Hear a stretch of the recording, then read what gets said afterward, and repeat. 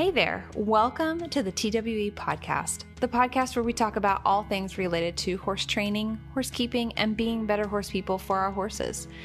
I hope you enjoy this episode today, and if you'd like to share your thoughts with me or have suggestions for future podcast episodes, please feel free to reach out to me through social media or the TWE website, thewillingequine.com. On my website, you can also find a ton of great information about horse training and keeping in general, as well as check out the TWE services and just learn more about us. Also, we have courses and memberships that you could sign up for. Before you do that, though, I would love for you to listen to this episode, and I hope it inspires you in a positive way today.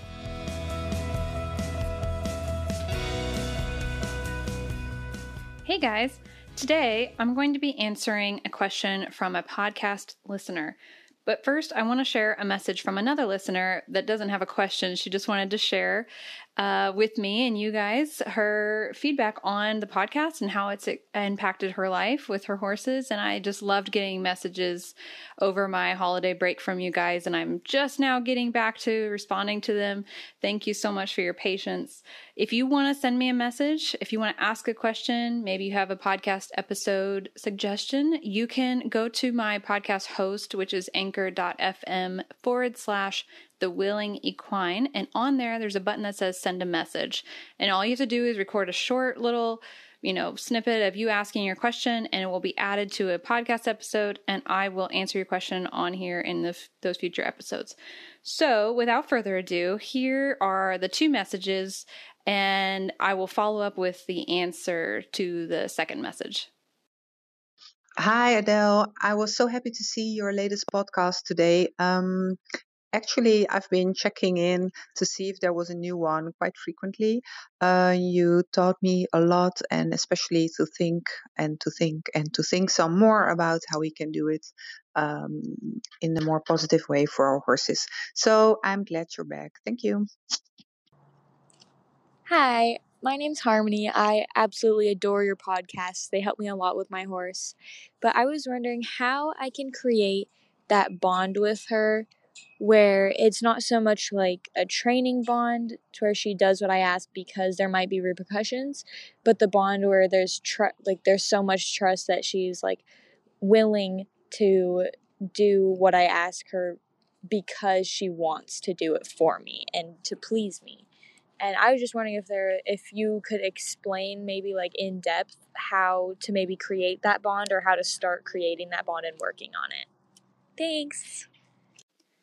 Okay, so great question about creating a bond without it being a bond or a response from the horse that is to avoid consequences. So it's not necessarily an intentional training quote bond. It's more about the relationship together. It's more about the time spent together. It's more about your connection together, regardless of what you're actually achieving in training. You could be jumping, you could be doing groundwork, you could just be hanging out in the pasture. It's more about y'all's relationship, you and your horse. I love talking about this topic. I'm very passionate about it. I have dedicated my business and my time and my training expertise and all of that to focus on this topic specifically, building positive relationships between people and horses. And that basically is what you're talking about. And, with any word, especially a word like bond or relationship or willingness, or I'm trying to think of some other words that are, they are human constructs typically, and human labels. So this means that there isn't necessarily you can't just, this is kind of graphic, but you can't just open up a horse or a human and find bond, right? You can't find respect. You can't find willingness. It's a collection. It's a label that we use for a collection of behaviors. So we have to really break this down. We have to really piece it apart into what does that look like for you as an individual? What is it exactly that you mean? What does that look like to you? When you have a relationship with a horse and they are willing, what does that look like to you? And this is called operationalizing. So we're operationalizing that word, that construct, that label into tangible goals and behaviors and things that we can actually see and observe and measure. So to me, we'll just start here. To me, having a horse that is willing, we'll start there because it's, the willing equine. Having a horse that is willing means to me that when given the choice to go graze or participate with me in a training session, they will typically choose to participate with me in a training session. But I'm going to add on top of that, you can say that a horse has the option to graze or participate with you, and they're choosing to stay with you. But are they choosing to stay with you to avoid consequences, kind of like you mentioned in your message? Or are they choosing to stay with you because there is something in it for them? They're really connected with you. They really enjoy spending time with you. They're willing to do it. And there are no aversive, negative consequences. There's no punishers for not participating. And this is a big, we need to really wrap our heads around this, because there are a lot of, liberty training became really popular for a while, especially on social media. It was a huge thing for a while. And I think it still is, but not so much as it was. When I first got on Instagram and social media, liberty training, the whole idea of liberty horsemanship and all of that was huge. And we've gone away from that a little bit, at least what I'm seeing on the trends on Instagram.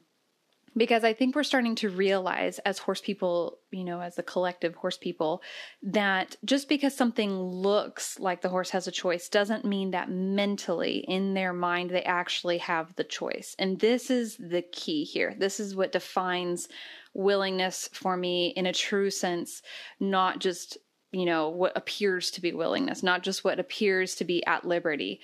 So what I mean by this, I'll break this down even further. What I mean by this is, you can have a horse out on the beach, galloping along the beach, completely tactless and looking like the whole thing is magical and it's made for the movies, right? And it's liberty, horsemanship, it's liberty training. The horse is free, they're galloping together. They have this great bond. They have this great relationship.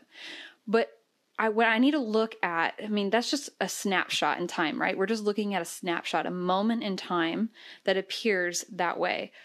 And we really need to, though, look at how they got to that point.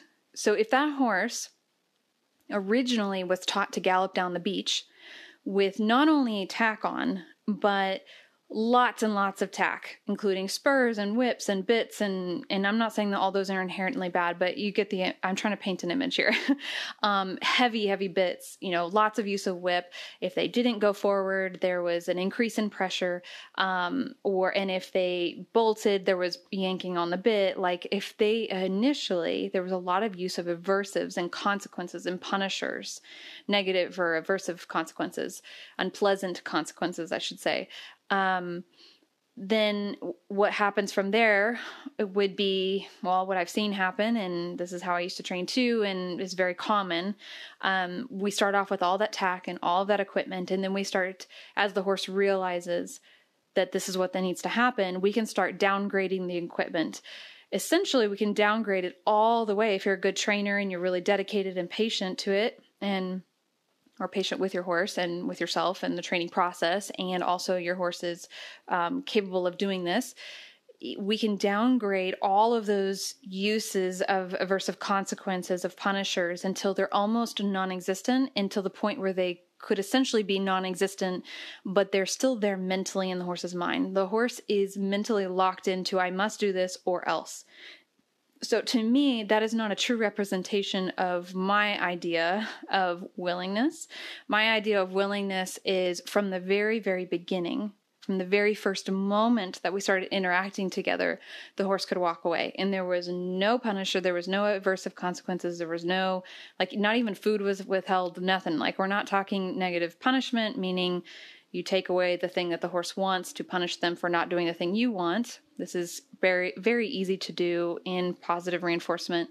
If you don't know about negative punishment and the process of extinction and all that, check out my podcast episode about positive reinforcement, or R+ being coercive, and explains more. Anyway, so we're talking about avoiding that. We're talking about avoiding an actual what we consider more positive punishment. There's lots of forms of positive punishment, and that is just the application of a punisher. So positive meaning apply, and negative meaning retract or to subtract. So I'm using the technical terms for positive and negative here versus the emotional context that comes behind positive and negative. So I'm going to put that little disclaimer in here. For the next couple of minutes, I'm talking about a very scientific, like application of a punisher. So positive punishment, addition of a punisher, or negative punishment, which would be the removal of the thing that the horse desired. So the appetitive as a punisher. This can be easily explained in with kids. Oftentimes, if two children are fighting over a toy, the parent walks in and takes the toy away. That's a negative punisher. Anyway, where was I going with that? So there's lots of ways that we can inadvertently apply unpleasant consequences in our horses' lives to make them do the things that we would like them to do. And this to me is not true willingness. This to me is not true choice.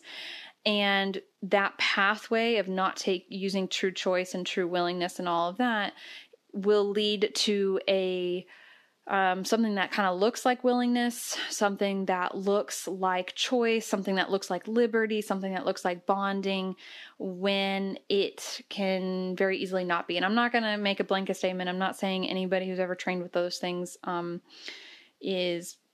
have a bond with their horse, but it is much more challenging and potentially less genuine to go about it that way. I have found that I really like doing it this way. So again, I'm going to bring this all back. We're talking about my idea of willingness and the way I break down that construct and that label into my training and when I'm talking to people. So this is really good to operationalize this before we go forward. The other type of potentially unpleasant consequence that could be inadvertently applied is an increase in pressure.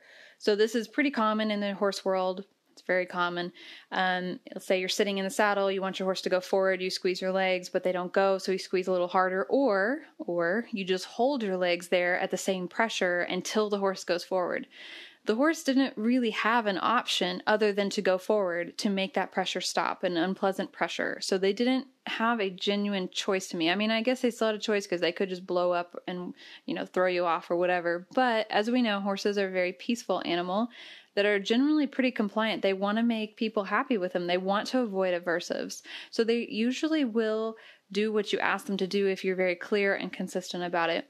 So it takes a lot for a horse to go over the top and dump riders and things like that. I see those types of, I see people say that quite often, especially on social media, but in person too. I've heard people say, well, if he really didn't want to do it, he would just dump me.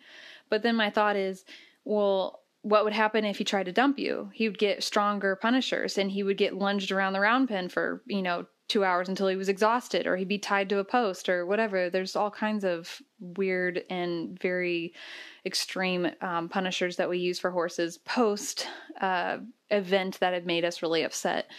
And so they didn't, again, why would they act that way again? Why would they communicate with you again? So this brings me to the point of part of that willingness, label, construct, whatever, is that they have to be able to freely communicate with us, and we have to respect that communication. So if your horse tells you they're nervous, you have to say, okay, I acknowledge that you're nervous. We're going to take this down a notch. I'm going to help you be comfortable again, and then we'll try it a different way. So it requires two-way communication with the human and the horse. And a lot of horses have been taught to shut down. A lot of horses have been taught that their forms of communication aren't listened to, that they're not respected, and they're just expected to shut up and listen, basically shut up and do what they're told. So again, to have a willing partner, to have a willing horse, you as the human need to be just as willing to listen. And so it has to be two-way. It has to be balanced. You have to listen to them, and they need to be able to hear you out too. But as the human, as the trainer, it is really on our shoulders to help our horses understand us. They're not born just knowing how to understand us. However, we have books and courses and videos and all kinds of stuff that teach us how to understand horse. So your horse doesn't have that. Your horse doesn't have courses that they can sign up for to learn human. I wish they could. I mean, that would be kind of funny. They had human 101. But that's our job. Our job is to teach them human 101. So in as nice and patient and clearly laid out way as possible, and with patience. So, we have to break down this idea of willingness as a construct and as a label, and really think about what it looks like. What does that look like? So, and I'm talking about the behavior. Okay, so back to the whole image of the horse galloping down the beach and looking amazing and all of that, and it's just so beautiful, and we just want to transplant ourselves over there and just be like, live that moment, right? Like it's every horse girl's dream. I mean, I flashbacks to Black Stallion right now, like with them galloping down the beach. Anyway, pretty much every horse movie involves some sort of kid and horse galloping into the sunset or on a beach or something completely tactless. And I'm like, man, they're miracle trainers. Like anyway, it's just funny to me. So we can achieve that through a gradual decrease in the use of aversive consequences until the horse really doesn't know how. I mean, they just know what to do. They know what to do and how to do it, or else. And a really good analogy I have for this, a really good example of this, is with elephants. I don't know how common this is anymore. I'm not going to speak to how common it is, but maybe more so before than now. I don't know. Adult elephants can be tied to like this tiniest little stick or chair or whatever by just a string, which they could easily snap. I mean, the elephants can snap those strings and no problem. Like, it's just whatever. So we're sitting here looking at this situation.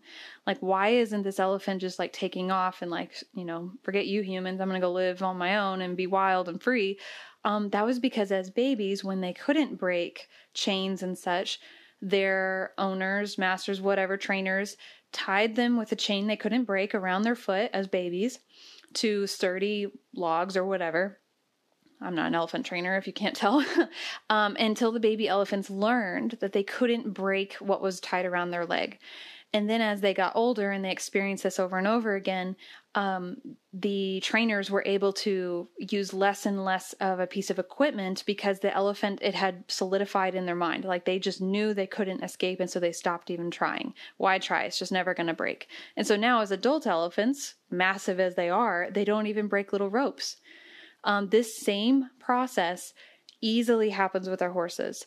Easily. And this is how a lot of horse training this is what it's based on. A lot of it is based on this. I mean, maybe not as, we're not trying to be harmful or anything, and it is technically like good negative reinforcement training to be able to decrease the tools that you're using until you barely need anything, until like a little shift in your seat gets a response, like a downward transition from a canter to a trot, or an upward transition, or a lead change, or whatever. I mean, but initially when you rode, you had to do this big hip swing and a kick with your outside leg and a pull with your inside rein to get that, that lead change. I'm just spitballing here, but it started off big, and then now you can just do this little tiny twitch of your seat and the horse goes bam, flips their lead, right? That's the same process. It's teaching them initially with a much bigger, louder form of the negative reinforcement or whatever, the tool, and then downgrading it until you almost need nothing. So there is choice involved in this, but to me, this isn't the type of choice I'm after. I'm not saying there's anything wrong with that process. I'm just saying for me personally and how I train, that's not the type of choice or the type of willingness I'm after. I don't want my horses to say, okay, I'll do this lead change, or I'll trot, or I'll lead into the barn because, or else. I want to lead into the barn or do the lead change or trot or whatever, or tie or anything you can think of, because there's something in it for me, and I know I have that choice, and I would like to be here. I would like to participate in this because it's enjoyable for me, and this human respects me, and this human understands me, and overall this experience is appetitive. It is enjoyable. It is something that I'm here for willingly, and I want to participate in this. And So overall, as from a training perspective, the end goal is very much the same. A horse that ties quietly, a horse that does a flying lead change, a horse that picks up the trot when cued, a horse that leads back to the barn quietly. But the process to get there is very different. And I know I've gone on this huge training tangent, but this is so important when talking about having that bond and building that relationship, because this is the relationship. All of this, understanding all of this is the answer to your question. It is the answer to how to create the bond outside of training, because training takes up such a huge part of our relationship with our horses. And training doesn't have to be this thing that we just do with our horses and we make them do it. And it's just this, like do it horse. And then later we go out to the field and we just want to sit with them. And all of a sudden we want this magical connection. No, it all flows together. It's all part of the same picture.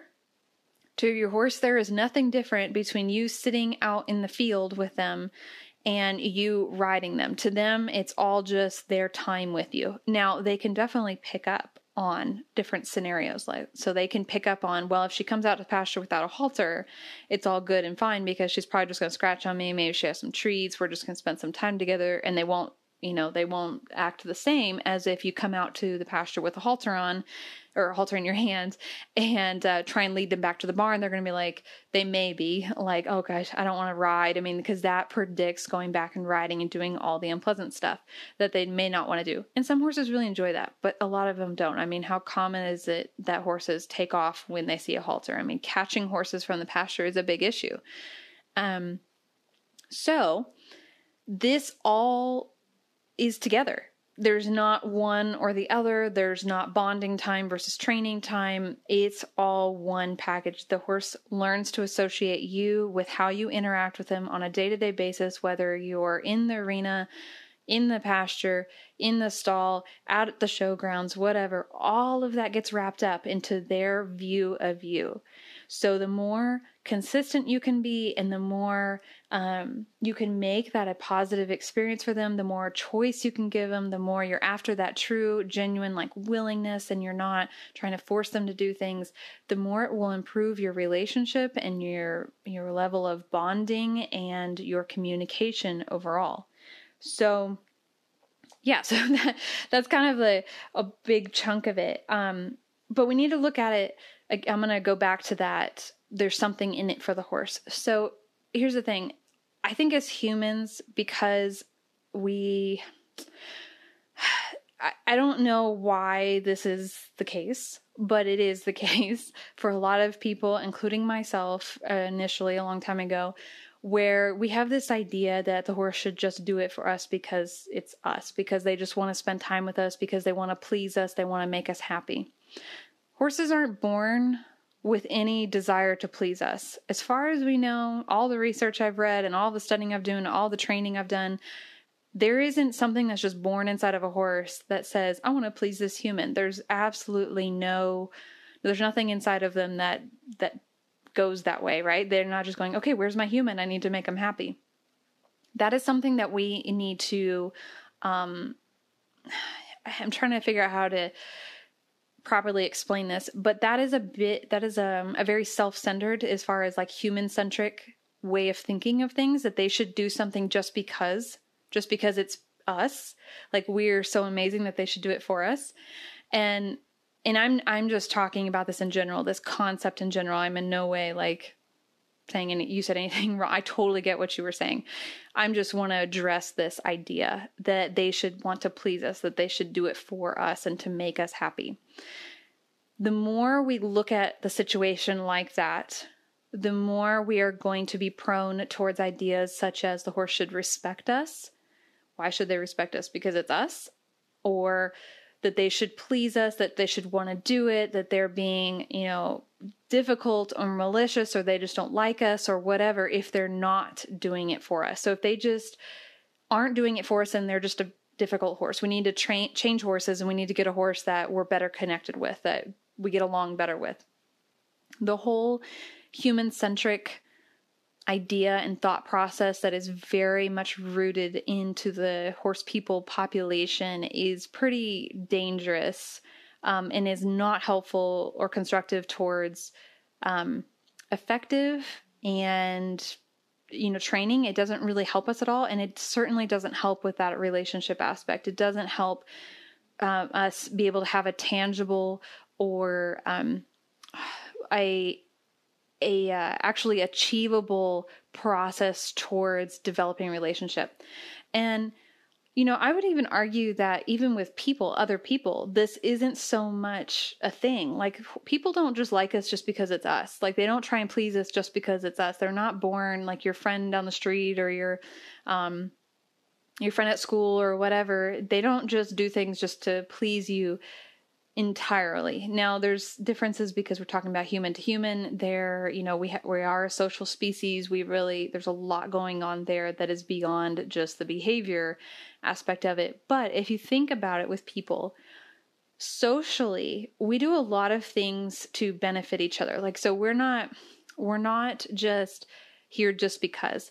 Your friends typically offer you companionship, they offer you support, they bring you food, you guys go out to meals together, you laugh, you hang out, you have a good time. There is something in it for you, and that helps strengthen and boost your relationship. As soon as you're in a relationship where the person on the other end is only taking and never giving, you're in a toxic relationship, and you probably should be on your way out from that relationship. As soon as the person on the other end of the relationship only ever calls you to ask you for something, they never, engage with you for social reasons other than to get something from you, or maybe they, have degrading conversations with you. Like, they're just like, okay, this is wrong with you. This is wrong with you. We need to fix this. We need to fix this. And, they always want something from you. They don't have anything nice to say to you. They don't ever help you out when you're, maybe you get a flat tire and they never come to help, but they expect you to help them. That's a toxic relationship. And I think, I'm going to go ahead and say it, I think a lot of horse people are in toxic relationships with their horses. Well, I should say this, actually scratch that. Horses are in toxic relationships with their people, and they unfortunately do not have the choice to leave. But a lot of relationships between horses and people are very much centered on the human getting what they want, the human getting what they need, and not really giving back. It's all about what the human needs. It's all about what their goals are. It's all about what they can get from the horse, and they don't give a whole lot back. Now, yes, we pay for their medical bills. We pay for, their food and all that, but horses are not us. They don't look at the big picture like that. They don't sit there and say, oh, Sally is so nice. She brings me food every morning, and she gives me this nice little stable, and she, I have pasture turn out a couple hours a day, and she pays for my medical bills.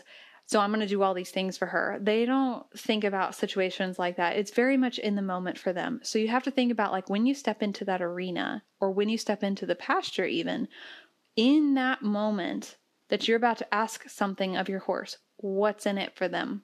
This is a type of relationship where it's very much moment by moment. And there is a positive history bank, which we'll talk about in a moment. That's going to very much help your relationship with your horse. But horses are very much in the moment. They live right now. What is in it for me right now? Not what was in it for me, this morning at 7 a.m. and it's now 2 p.m. and you want to ride me.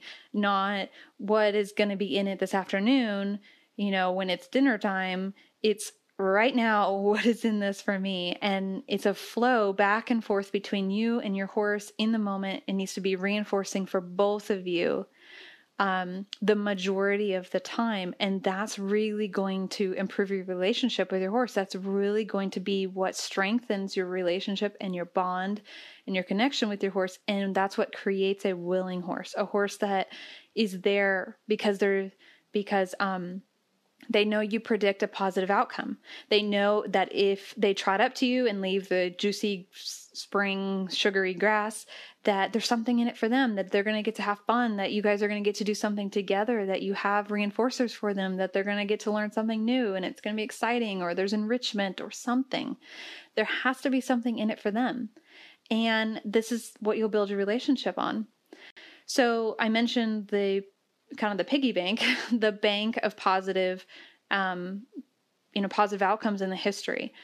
So one of my favorite, so another, I gotta think, trust is another construct or human label that can be operationalized, and Dr. Susan Friedman operationalized it like this, that it's a history of positive outcomes. So we trust a chair we trust it not to fall from under us because the last, 20 to 50 times we sat on a chair, it didn't collapse under us.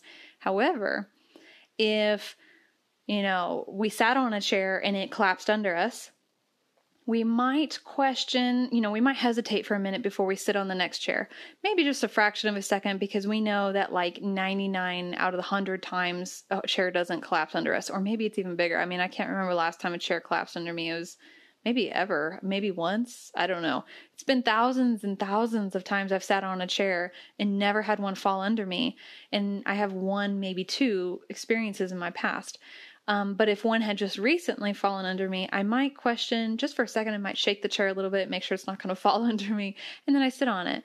And then, that one little time where the chair fell under me, if I have 1,000 more experiences where the chair doesn't fall from under me, I'm going to continue to trust chairs. However, if a chair falls from under me, and then the next time a chair falls from under me, and then maybe I have a chair that doesn't fall from under me the third time, but the fourth time a chair falls from under me, I'm going to start having trust issues with chairs. So trust is built on a history of positive outcomes. We didn't hit our bum when the chair fell from under us, right? And that's why we trust chairs. Same thing for horse training. Same thing for horses. Your horse has to have a history of positive outcomes with you to be able to trust you. And trust is a foundation for a relationship with your horse, for a bond with your horse, for a willing horse. They are going to be way less willing to participate in training with you if they can't trust you. So what does it look like to break the trust with a horse? I have a lot of examples for this, but one of my favorites is the use of a punisher or making an experience unpleasant. So, let's say, last 10 times you've been working with your horse out in the field and you were just kind of trotting around doing some liberty circles or something, and everything was going fine. They got clicked and reinforced. It was beautiful. But the 10th time, they got a little bit too close to you, so you shooed them away from you kind of suddenly and it startled them. That would be an aversive outcome. That would be something that scared them and it would break the trust down a little bit. So these situations are going to show up. There are going to be situations where you have to protect yourself, or maybe, the trailer ride wasn't as enjoyable as it was the last, however many times. Like, there's going to be unintended, unenjoyable experiences for your horse. It's just inevitable. It's going to happen. But the trick here is to build up the piggy bank of trust experiences. So you need to start stocking up and storing a long history of positive outcomes of interactions with you, where there's not punishers, where there's not aversive pressure, where there's not consequences for things and making mistakes or not engaging with you. And the more you can get under your belt, the more you can fill up that piggy bank. One little time where things don't go as well as you wanted them to is not going to make or break the bank. It's just going to take a little bit out of it, but you can quickly rebuild it and they can fall back on that positive history. This is critical to developing that solid, really good relationship with your horse. So we've got our piggy bank, we've got the concept of trust and not falling back on like consequences and negative, aversive consequences or experiences. And we've operationalized, what have we operationalized? I don't even know. Like, we've talked about bonds and relationships and willingness, but let's really quickly look at what it looks like physically. When you look at a horse, when you look at a training session, what does it look like to see a willing horse? Well, we touched on it a little bit, but I'm going to talk about it just a tiny bit more.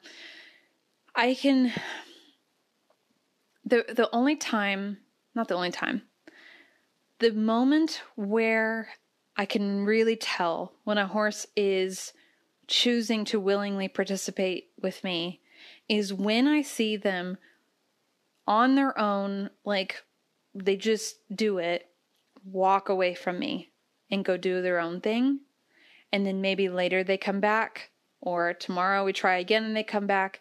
But they have to show me that they know how to walk away, and they are confident with walking away, and they are confident disengaging from the training session to be able to prove to me, not that they have anything to prove to me, but just so in my mind I can tick that box that says they actually know they have a choice. And that's really what it comes down to.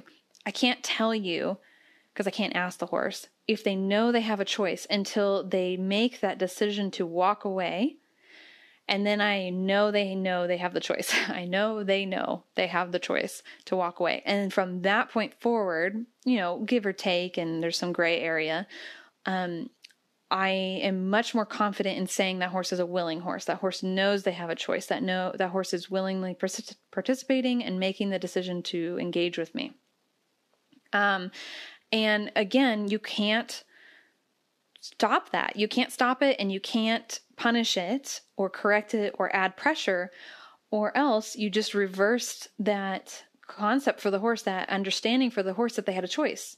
Anytime you say, nope, you can't walk away, you just erased the idea again, or, shut that down, that they had a choice, that they had any kind of choice whatsoever, that now they're going to be like, okay, well, I guess I just have to do it. And so to me, that's not a willing horse. That's not what I want my relationships and my connections with my horses to be built on. I want them to know they have a choice. Now I'm going to put a little disclaimer, not a disclaimer, a little asterisk, if you will, kind of thing, where I don't want as a trainer to be causing my horse to walk away frequently. Like that's a sign that the training is stressful, or what I'm asking him to do is not ideal for them, or whatever. Like as a trainer, looking at it from an effective and just perspective. Anyway, I talk a lot about this in my, my courses and stuff, so I'm not going to go too deep into it, but your horse shouldn't, it's so gray, because in the beginning, sometimes this happens a lot more. But let's say a horse that has a lot of experience and a trainer that has a lot of experience, like for example, my filly River, or she's now a mare, she's almost 5. Oh my gosh. My mare, if she were to walk away in the middle of a training session, that's a big red flag to me, because it just means that like something happened, like I did something. Now I'm glad she walked away, because it tells me, reminds her and myself that she does have a choice, and that's fine. It's a good exercise for both of us, but it's a little bit of a flag to me, not even red, like a yellow flag, like a heads up. You may have done something that kind of confused her or frustrated her, or, whatever. You're not being as reinforcing, all that. So I take that into consideration. I don't just, I don't want my horses walking away all the time, but I do want to know that they know how to do it. So again, I'm going to put in here, I think you should, if you haven't already, listen to my podcast episode about R+ positive reinforcement being coercive, the potential for it. It's not coercive. I did not frame that correctly. If you haven't already, and you are using food rewards during your training and positive reinforcement, please listen to my episode about the potential for positive reinforcement to be coercive. It is not inherently more ethical. You have to use it correctly, or else your horse will feel obligated to stick around and not leave, and like they don't have a choice if they don't have other access to reinforcement, or they don't have food all day. And anyway, just listen to that episode. So there's a lot that goes into it, a lot more details. So I feel like I have gone all over the place on this episode so far in answering your question. It's really just not a black and white answer for you. But before we end, I want to really quickly kind of sum up, like, how you asked how to get started with that process, like how, like in depth, like how do you start building that relationship with your horse, creating that bond with your horse that isn't just about training. And it took us, 36 minutes to get to this moment. The whole previous part of the episode is all the in-depth part. It's about breaking down what it looks like, breaking down what it means, breaking down what it looks like, and yeah, I feel like I missed something. But so breaking all of that down, going really in depth, but like, what are my bullet point, like step 1, step 2, step 3, like how do you work on this relationship? How do you create that bond? Okay. So it's not black and white. Again, nothing is ever black and white with horses. Step 1 here is that it is so important to address your horse's environment and their diet and health. You really need to look at, like, how are they living? Do they have the 5 freedoms? So friends, freedom, food or forage, and safety and fun. Those are the 5 freedoms. They need all 5 of those freedoms, and they need it according to their species. So friends for them doesn't just mean socializing over a stall door. It means being turned out with companions all the time. Freedom means being out in the pasture, like a big, as big of a pasture as you can get. Safety being like, in a safe environment, having medical care, all of that. Forage, they need forage 24/7. They need access to it 24/7. They may not actually eat forage 24/7, but they need access to it 24/7. And then fun, being able to socialize with companions and play. And then also I would put enrichment in this area. So if you don't have that 5 freedoms foundation, you're going to have a really hard time working on the relationship between you and your horse. It's like, we're going to go back to that toxic relationship analogy. It is hard to have a healthy relationship with somebody else, a friend, family member, whatever, if you are not doing well yourself. If you are suffering in some way, whether physically, mentally, emotionally, you need to be in a good place or relatively good place to be able to have a healthy relationship with somebody else and be able to provide them what they need and offer reinforcers to them and respond to their communications and respond in a, level-headed way and have conversations with them and all that. Same with our horses. They are not going to be able to respond to you, and you're not going to be able to respond to them very well if you both are not in good places. So, your horse needs to be in a good place, but also, make sure, check in with yourself too. Like, make sure you're working on your own mental health and your own physical health and your emotional health as well. So you both need to be working on yourselves. And as the human caregiver for your horse, you are responsible for providing that for them. So you're going to have to do double time. You're going to have to take care of yourself, but also take care of your horse. All right. So that's like step 1. Step 2 is going to be education, self-education, yourself, about equine body language and emotions and the way they learn. Really, really dive into those books, take some courses, read. I love the book Language, Signs, and Calming Signals of Horses. And, I have my own courses that you can participate in, but there's a lot of other great resources out there. There's lots of books about how horses learn and positive reinforcement. And, so to really dive into that so you can actually hear your horse. Like, you can see them and you can hear them and you can understand them. Again, going back to the toxic relationship example, you cannot have a good relationship with somebody else if you can't understand them and you can't read, like what they're trying to tell you or grasp what they're trying to tell you. Like, you'd have to be able to understand the person, the horse in this example or this scenario on the other side, right, of the relationship. So that's step 2. Step 3 is going to be to possibly set aside some goals for a while. Like a lot of us have like riding and competition and training goals. But depending on where you are in your horsemanship journey, depending on where you are in your education and all of that, and your horse, how they're doing physically and mentally and emotionally, it may be really important to set aside some of those goals for a while until you can revamp your relationship, until you can really focus on the relationship and decide how to move forward from there. So maybe this means you put a pause on some of your riding lessons. Maybe this means you don't go to the summer circuit or whatever, or you don't go to that barrel race. Maybe it means you don't worry about starting your young horse under saddle this spring or summer or whatever. Set aside some of those goals to make room to prioritize spending time with your horse and having that relationship and really relearning the relationship together. What are we on? Okay, I think we're on 4. So step 4 is going to be just getting to know your horse. This is super important. Your horse is an individual. Your horse has emotions and personality and feeling, and it's outside of who you are and what you expect of them. They are their own being, and it's really important to get to know them.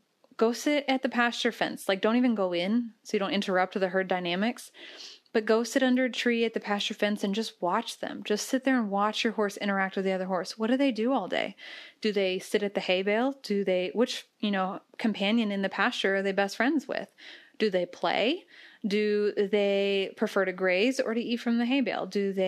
Where's their favorite tree to snooze under? Like, learning these things about your horse is really important to strengthening that relationship. Again, back to the toxic relationship example. If you don't understand or know or take the time to get to know the person on the other side of the relationship, how are you supposed to have a good relationship there? Same with your horse. You've got to get to know them as an individual. And other ways you can spend time with them are by providing enrichment activities. There's lots of ideas. I have a whole Pinterest board if you just search the Willing Equine on Pinterest with enrichment ideas. This is also just like zero expectation time. That's kind of what I call it, where I just go out and sit in the pasture with my horses. I might groom them. I might just sit under a tree. Recently, I had like this awesome experience where they were all sleeping, and I just went out and sat with them under the tree, and we all just kind of snoozed together. It was super awesome. Stuff like that is fantastic. Get to know your horse. All right, step 5. Step 5 is to really create space for your horse to make choices, and also to intentionally put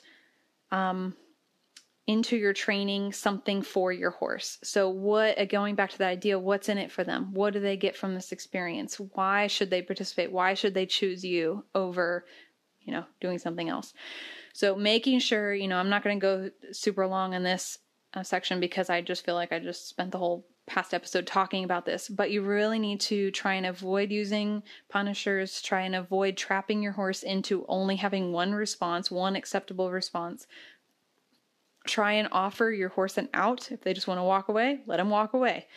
And when they do spend time with you, when they are with you, offer them something. It could be scratches, or you could get into clicker training and positive reinforcement. Whatever it is, like, you need to start providing them something. And just as a quick, if you've never tried positive reinforcement and training with food, I highly, highly recommend finding somebody to help you get started. It doesn't have to be me, although I do have my foundation course and all of that, which is a fantastic way to get started. It doesn't have to be me, though. There are lots of fantastic coaches out there. There are great books out there. Go to my resources page on my website. Lots of information there.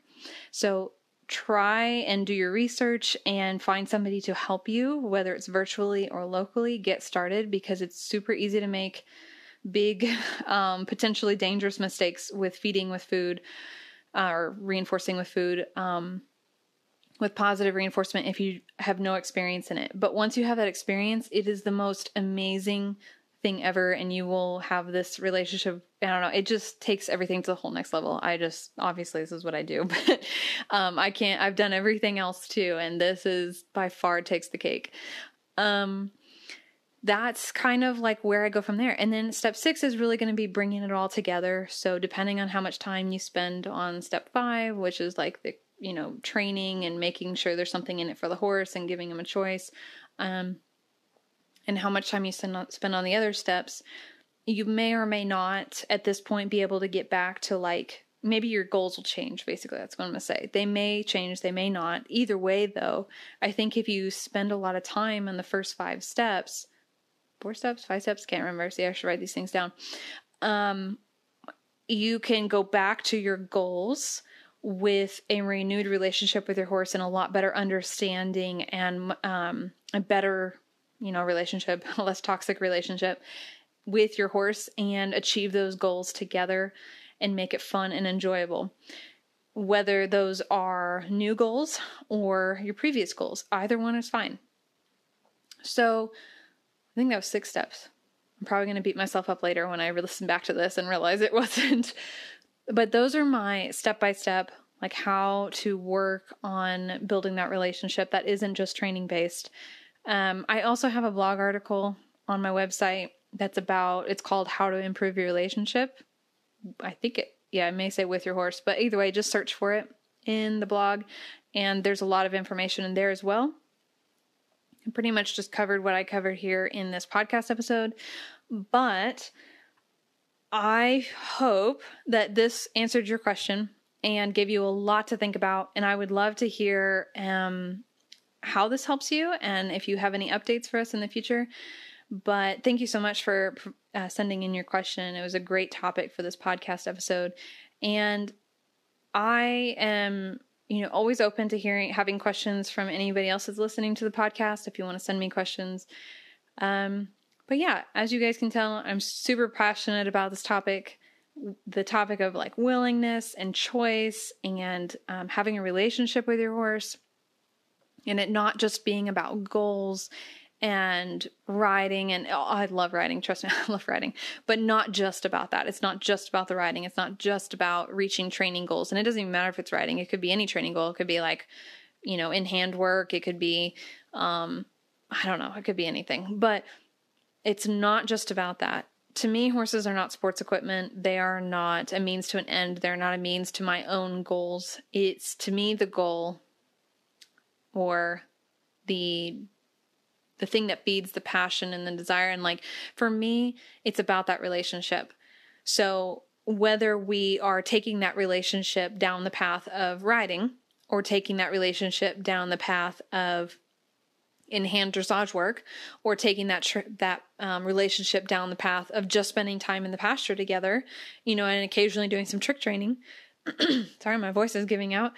It doesn't matter. Like, those are all equally valuable goals to me because, well, they're not even goals. They're just paths. They're just like down the road. We may or may not get there. The goal is the relationship, and we are achieving that each and every day. So it's very fulfilling, and it's amazing for myself. And I hope so for you guys too.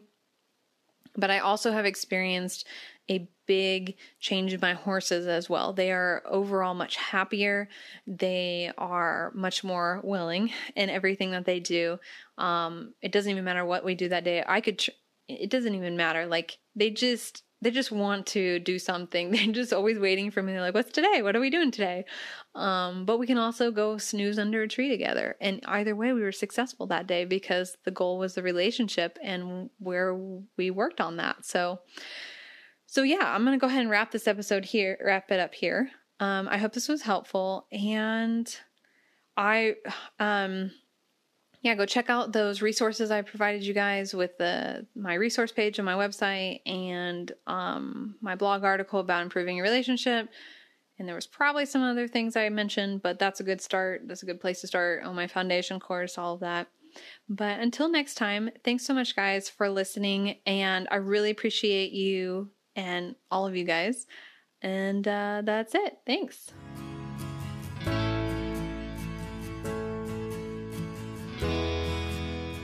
Thanks so much for listening. If you'd like to find out more, head to my website, thewillingequine.com. I'm also on a lot of different social media platforms, Instagram, YouTube, Facebook, so check those out. And I'd love to hear from you, so don't hesitate to email or send me a message.